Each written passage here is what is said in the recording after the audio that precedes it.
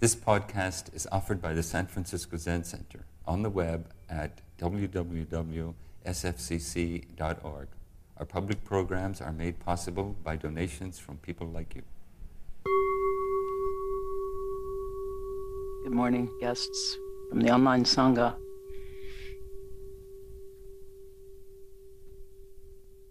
Am I audible? Oh, yeah, I am audible. Okay, thank you.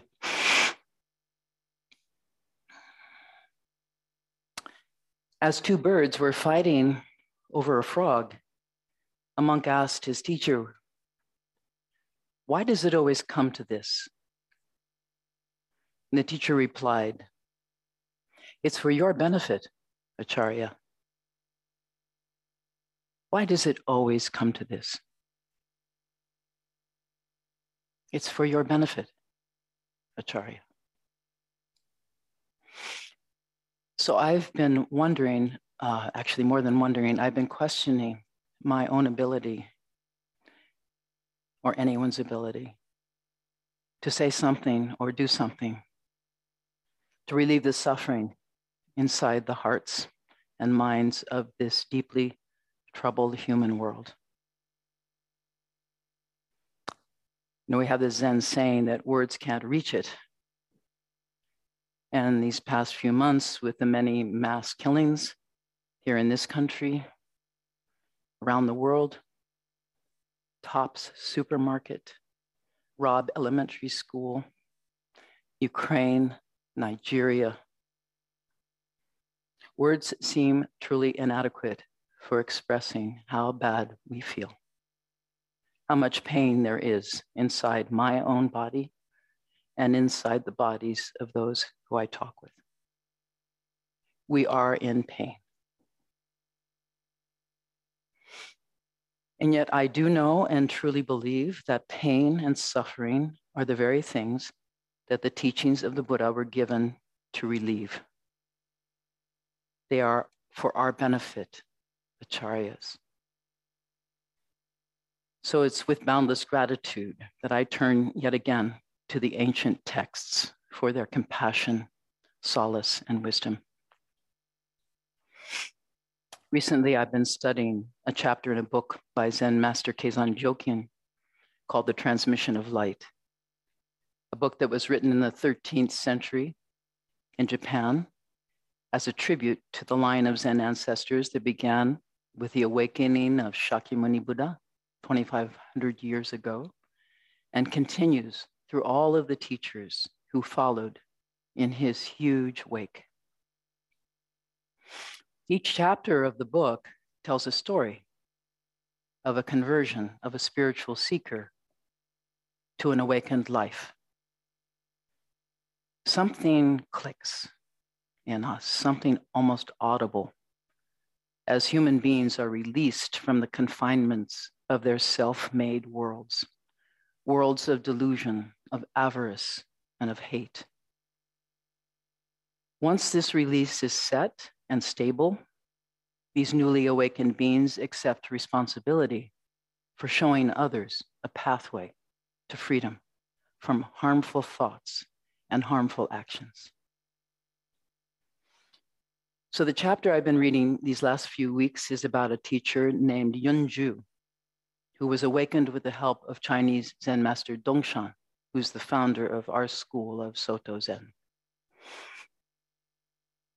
The gist of the exchanges in this story are the effort that Yunju's teacher is making to direct him back onto himself and to his own experiences of the world. But more than that, to direct him to his own responsibility for caring about the suffering of others. This teaching that we are responsible for the suffering of others is the hallmark of what's called the Mahayana, the great vehicle teaching, which became dominant throughout East Asia over many centuries. The hallmark of our wish to bring an end to warfare, to mindless killing, and to mindless rationalizations for warfare and killing. Caring for the suffering of others as we endeavor to heal our own is summarized as the Bodhisattva vow.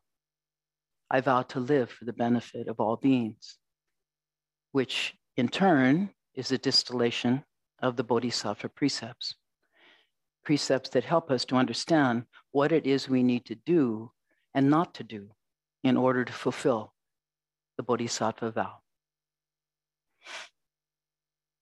I vow not to kill you, to steal from you, to sexualize you, lie to you. I vow not to intoxicate you or slander you or praise myself at your expense. I vow not to withhold my possessions from you or to hate you. I vow not to abuse our true relationship as revealed by the teaching of the Buddha and the shared life of the Sangha. So these precepts are like litmus paper, and they help to illuminate the patterns of harm that we as members of the human species perpetuate against one another. Patterns that are only possible because we fail to see, as the Buddha did at the moment of his awakening, that each of us is inseparable from each other and from the entirety of life in this world. We're inseparable not only from our own birth and death, but from the birth and death of all things. And yet, because we have such a limited view of the world, we have to use our imaginations and our intellects to study our life and the life of this planet in order to understand how it works. Now, how it all works. Once we understand the exquisite intimacy of it all, we can begin to care for everything that we touch, everything that we say, with the tender truth of this intimacy, of this inseparability. I matter to you, and you matter to me. In the story about Yunju, a serious seeker after truth, he was endeavoring to know himself and to know the world in every way he could. And just like us, had been offered a long trail of teachings to guide him through the dark forest of human suffering. The conversations that Yunju is having with his teacher Dongshan are like signposts along that trail. You know, go this way, now go that way. Turn right, turn left, straight ahead, slow down, stop.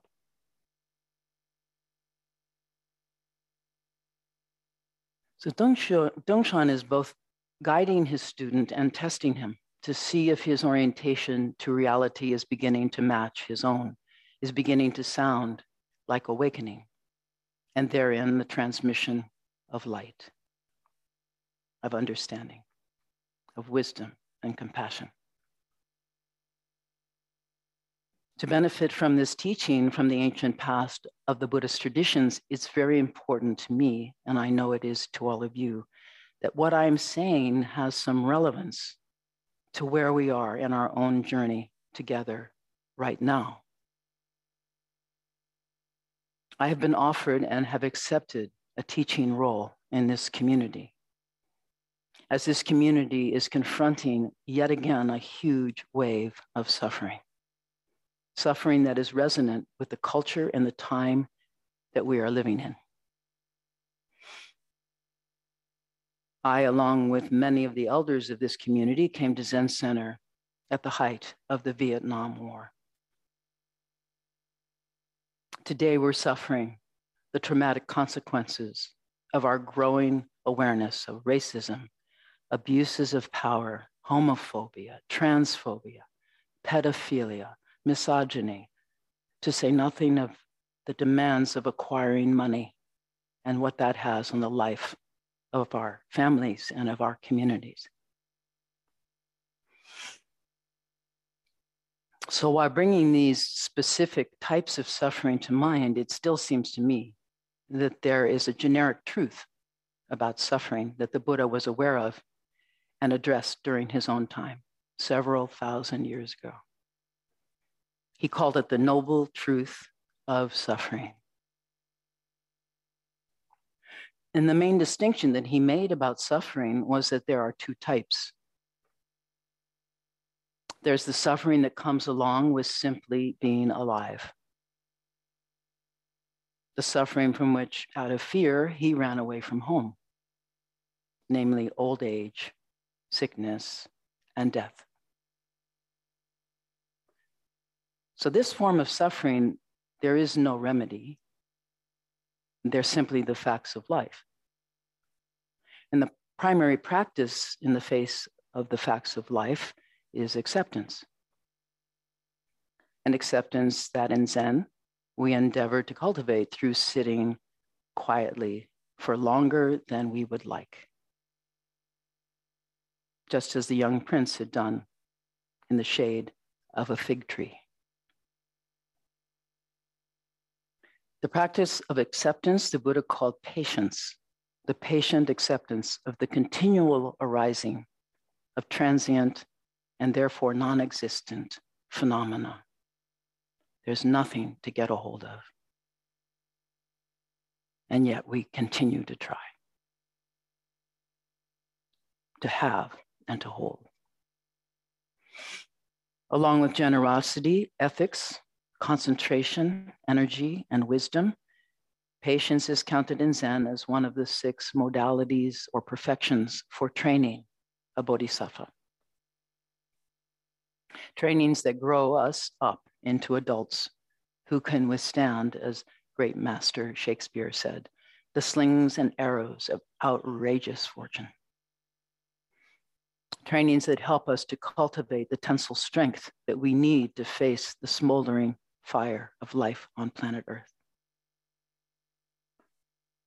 The other type of suffering the Buddha taught and for which he prescribed numerous remedies is the suffering that is caused by our own misperception of reality. This is the suffering that Dongshan is endeavoring to help his sincere young student to understand. This is the suffering that arises from how we think, what we feel, and what we do based on how we think and feel.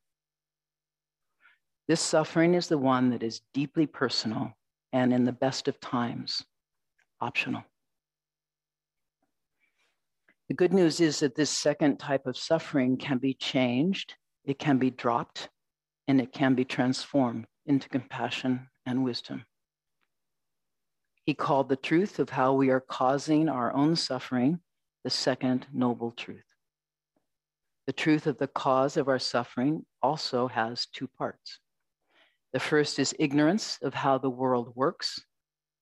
And the second is our wish or our desire that things be different than they are, right now and on demand. As we all know, not getting what we want right now gives rise within humans world round the 3 familiar toxic reactions: greed, hate, and delusion. The third noble truth is that there is a cessation of suffering, and that's the good news. The bad news is that the path to the cessation of suffering, the 4th noble truth, takes a commitment, a great deal of effort, and continuous practice, just as it did for the Buddha and for generations of his disciples. The truth of the cessation of suffering is not a single gesture or an amazing insight, but rather it's a way of living, described in the Buddha's first sermon as the 8-fold path, a path that includes your understanding of yourself and of the world, your intention, your speech, your conduct, and your livelihood. It includes a daily practice of concentrated and mindful awareness. So while there is no easy way to the cessation of suffering, there is a way that was given to this world to lessen our suffering and to enlarge our experiences of joy, and most especially of belonging. And so to this end, Dongshan is speaking to Yunju as a wise parent might speak to a beloved child, kind and firm. The focal point of their conversation is the Bodhisattva precepts, and in particular, the grave precept of not killing.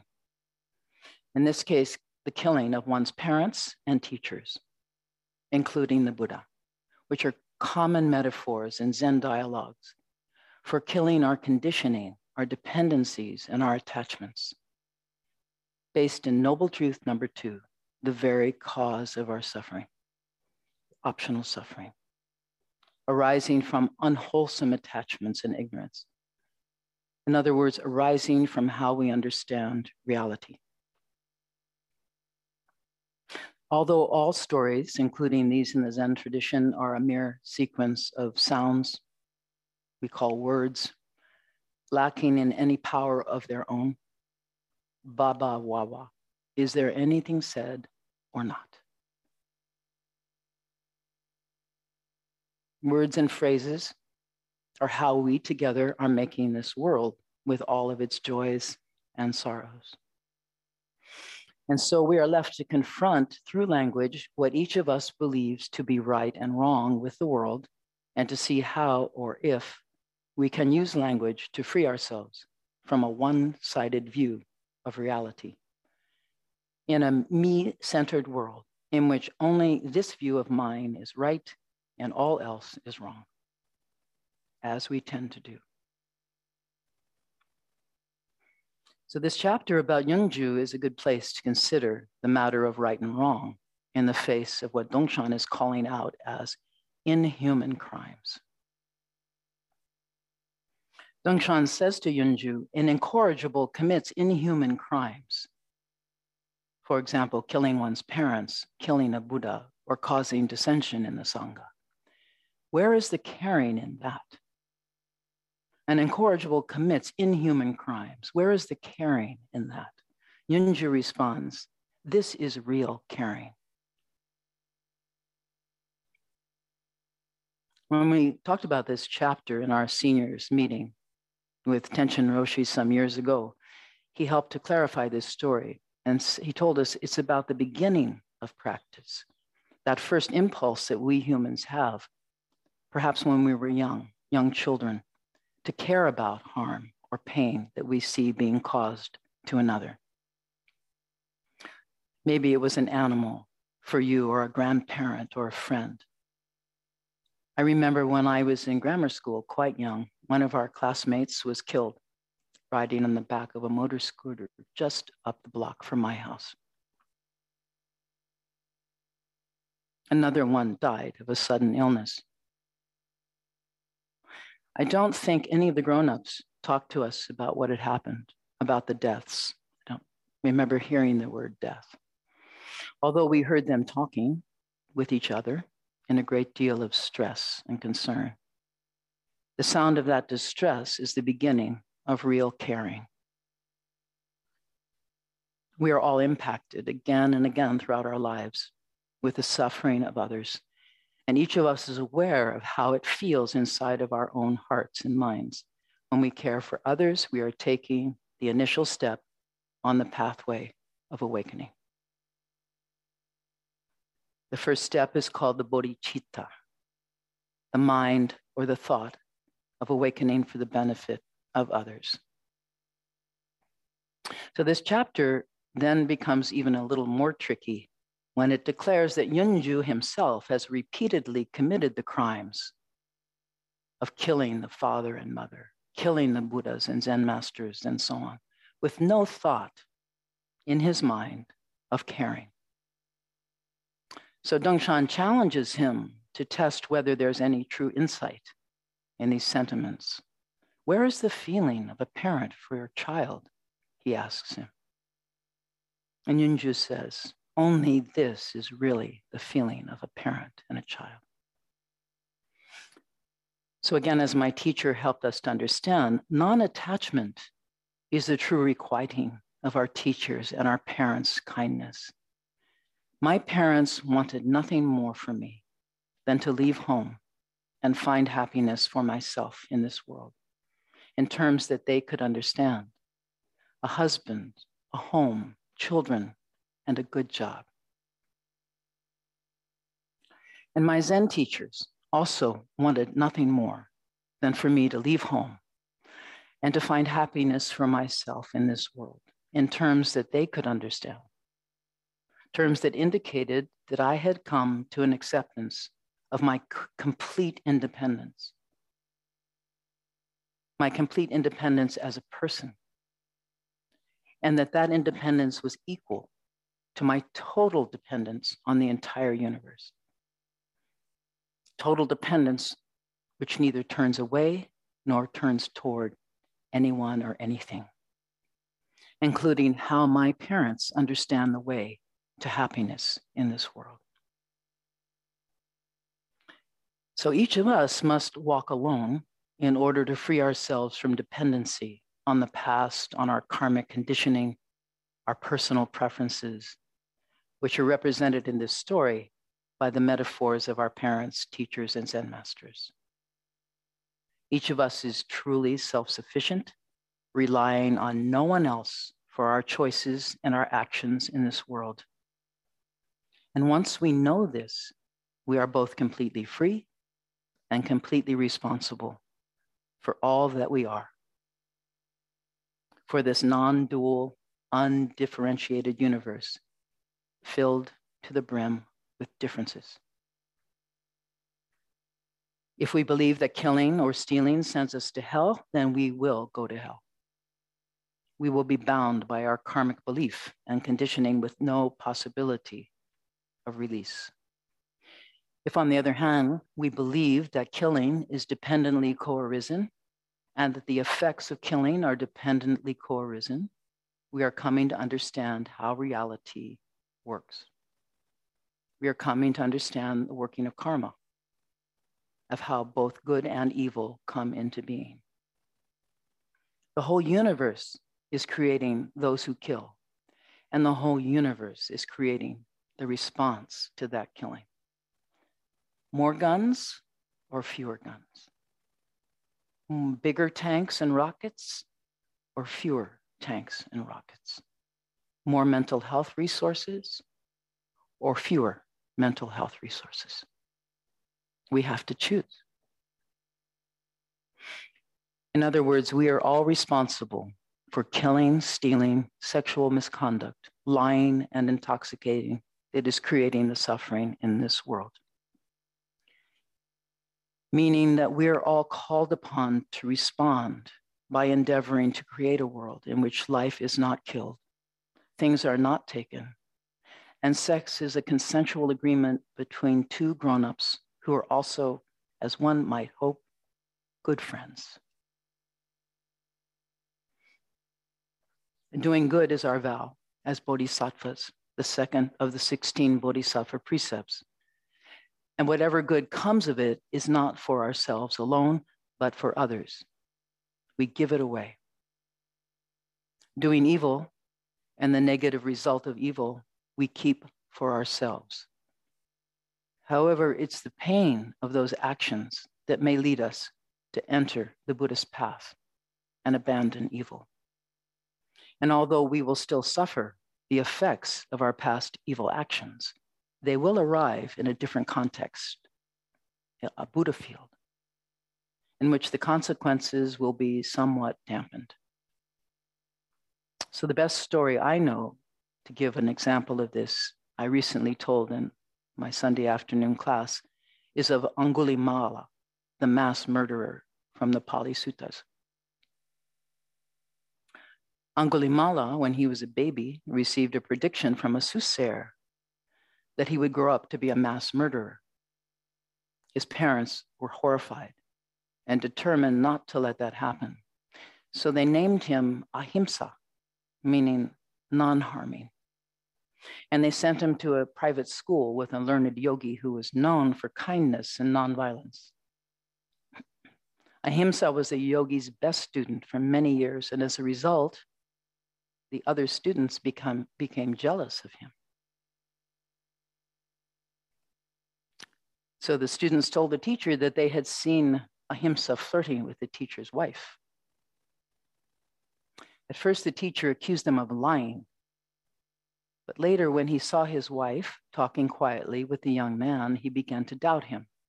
And so he gave him a test of his loyalty and his virtue. He told Ahimsa to bring him a necklace of 1,000 fingers to prove his loyalty, and then he would give Ahimsa a certificate of his enlightenment. Ahimsa fainted on the spot. But then when he came to, he made his own fateful choice to follow his teacher's commandment to begin killing people for their fingers. Many years passed. Ahimsa is now called Angulimala, meaning 1,000 fingers, a necklace of 1,000 fingers. And he lived alone in a dark forest where he had nearly completed his task. The Buddha heard about this mass murderer, and although warned, he goes into the forest to find him. When Angulimala sees the Buddha approaching, he thinks, "My last finger." And he chases after him. And yet, no matter how fast he runs, Angulimala cannot gain on the Buddha, who is walking calmly and mindfully along the path. Finally, he yells out to the Buddha, "Stop, stop."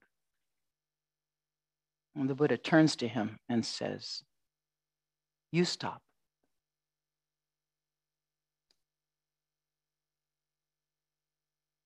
Angulimala suddenly awakens, regains his right mind, and realizes the horror of his actions. And then he falls to his knees in remorse and begs the Buddha to ordain him as a monk. The newly ordained monk travels with the congregation to a nearby village where the villagers recognize Angulimala and they stone him to death. And yet he dies with a pure heart, having entered into the Buddha field where life is not killed. And yet he fully accepts responsibility for the consequences of his actions prior to his awakening. This story resonated with me with that film a few years back called Dead Man Walking. Some of you may have seen. I think Sean Penn was the person about to be executed. In that film, there's a depiction of the power of confession and repentance on human consciousness, even at that moment of our death. Dongshan, in the story of Yunju's insights about killing parents and teachers, tests him again to see if he truly has achieved the ability to pass through the barriers and to escape conventions. And so Dongshan asks Yunju to tell him his name in conventional language, the language of relative truths. Yunju says, "I am Yunju." And then Dongshan asks him to give his name on the ultimate or transcendental plane, to which Yunju replies, "On the transcendental plane, I am not Yunju." So this answer by Yunju indicates to Dongshan that he's been freed from his karmic-driven consciousness, free from declaring only this is right and all else is wrong, free to see how both sides are true and that both sides are always to be questioned in order to reveal any rigidity in our one-sided views, which are quite the opposite of how the Buddha saw the world.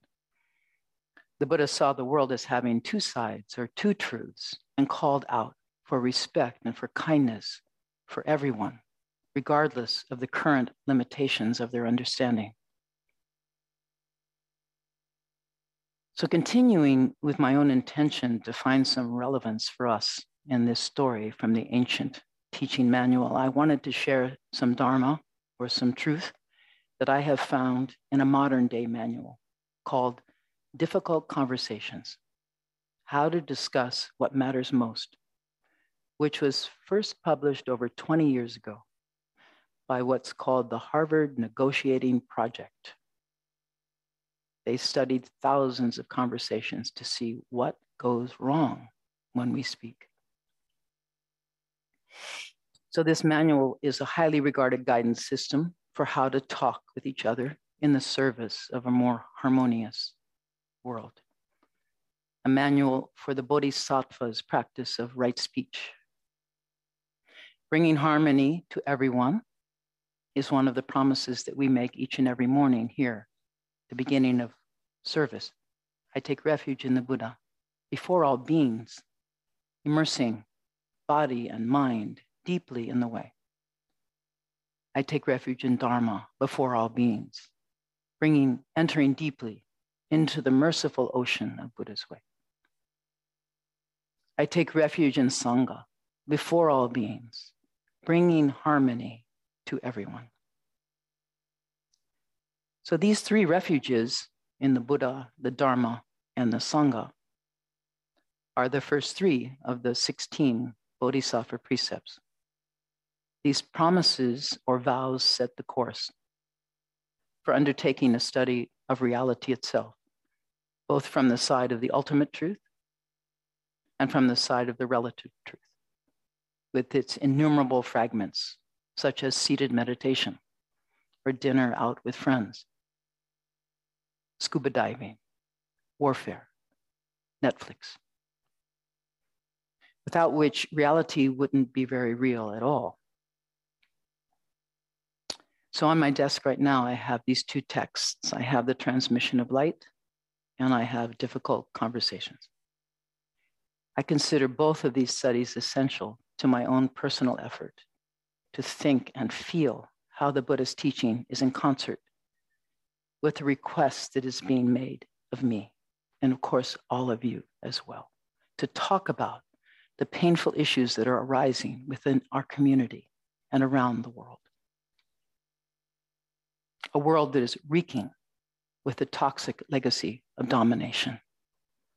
In my case, as a white middle-class female, the legacy of white supremacy, a legacy that appears to be clearly visible in the makeup of the leadership of this Sangha. While reading difficult conversations, I began to recognize a great many ways that as a Dharma student and now as a teacher, I have not understood the impact of my own unconscious biases, my aversion to conflict, and my preference for silence. Those aren't too bad for monastics or penitents, but for bodhisattvas who want to bring harmony to the world, they're just not good enough. In keeping with the response the teacher gave to the monk about the birds fighting over a frog, and that it's for your benefit, Acharya, I recognize the benefit that is coming from facing the suffering together as a community in what will no doubt be an endless round of conversations and confrontations. Welcome. It is my hope we can have these conversations in the spirit of our Bodhisattva vow and precepts. And for that, we will need skills and we will need help from those who have skills. According to the authors of Difficult Conversations, the ability to shift from argumentation, blame, and punishment is a shift to learning, listening, and reflecting on how each of us is responsible and contributing to what has happened and to what will happen next, for where we will go and where we can go from here. From the chapter called Stop Arguing About Who's Right and Explore Each Other's Stories, it suggested that people almost never change their views or behavior without first feeling understood. There is so much I found useful in what is being offered here. It's useful to be curious about another person's story. It's useful to acknowledge and share the feelings that are arising when we speak together. It's useful to remind ourselves about the tenderness that we have about how we are seen by others, what the authors refer to as our identity issues. White, female, middle class, Abbess. There is a lot to unpack right there. Dealing directly, compassionately, and wisely with these common aspects of human relationships is what they call a sign of good health in a community or a family or a partnership. It's my wish that we all find comfort and inspiration to go forward in our practice of conversation, of upright sitting, and of kindness.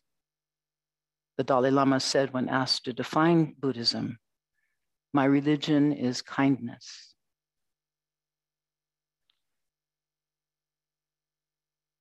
To end, here's a poem by Dogen Zenji, the 13th century Japanese Zen master, who carried the Buddha's compassionate teachings inside of himself to the very end of his all too few days. This slowly drifting cloud is pitiful. What dream walkers we humans have become. Awakened, I hear the one true thing. Black rain on the roof of Fukakusa Temple. Thank you very much. Thank you for listening to this podcast offered by the San Francisco Zen Center. Our Dharma talks are offered at no cost, and this is made possible by the donations we receive. Your financial support helps us to continue to offer the Dharma. For more information, visit sfzc.org and click Giving. May we fully enjoy the Dharma.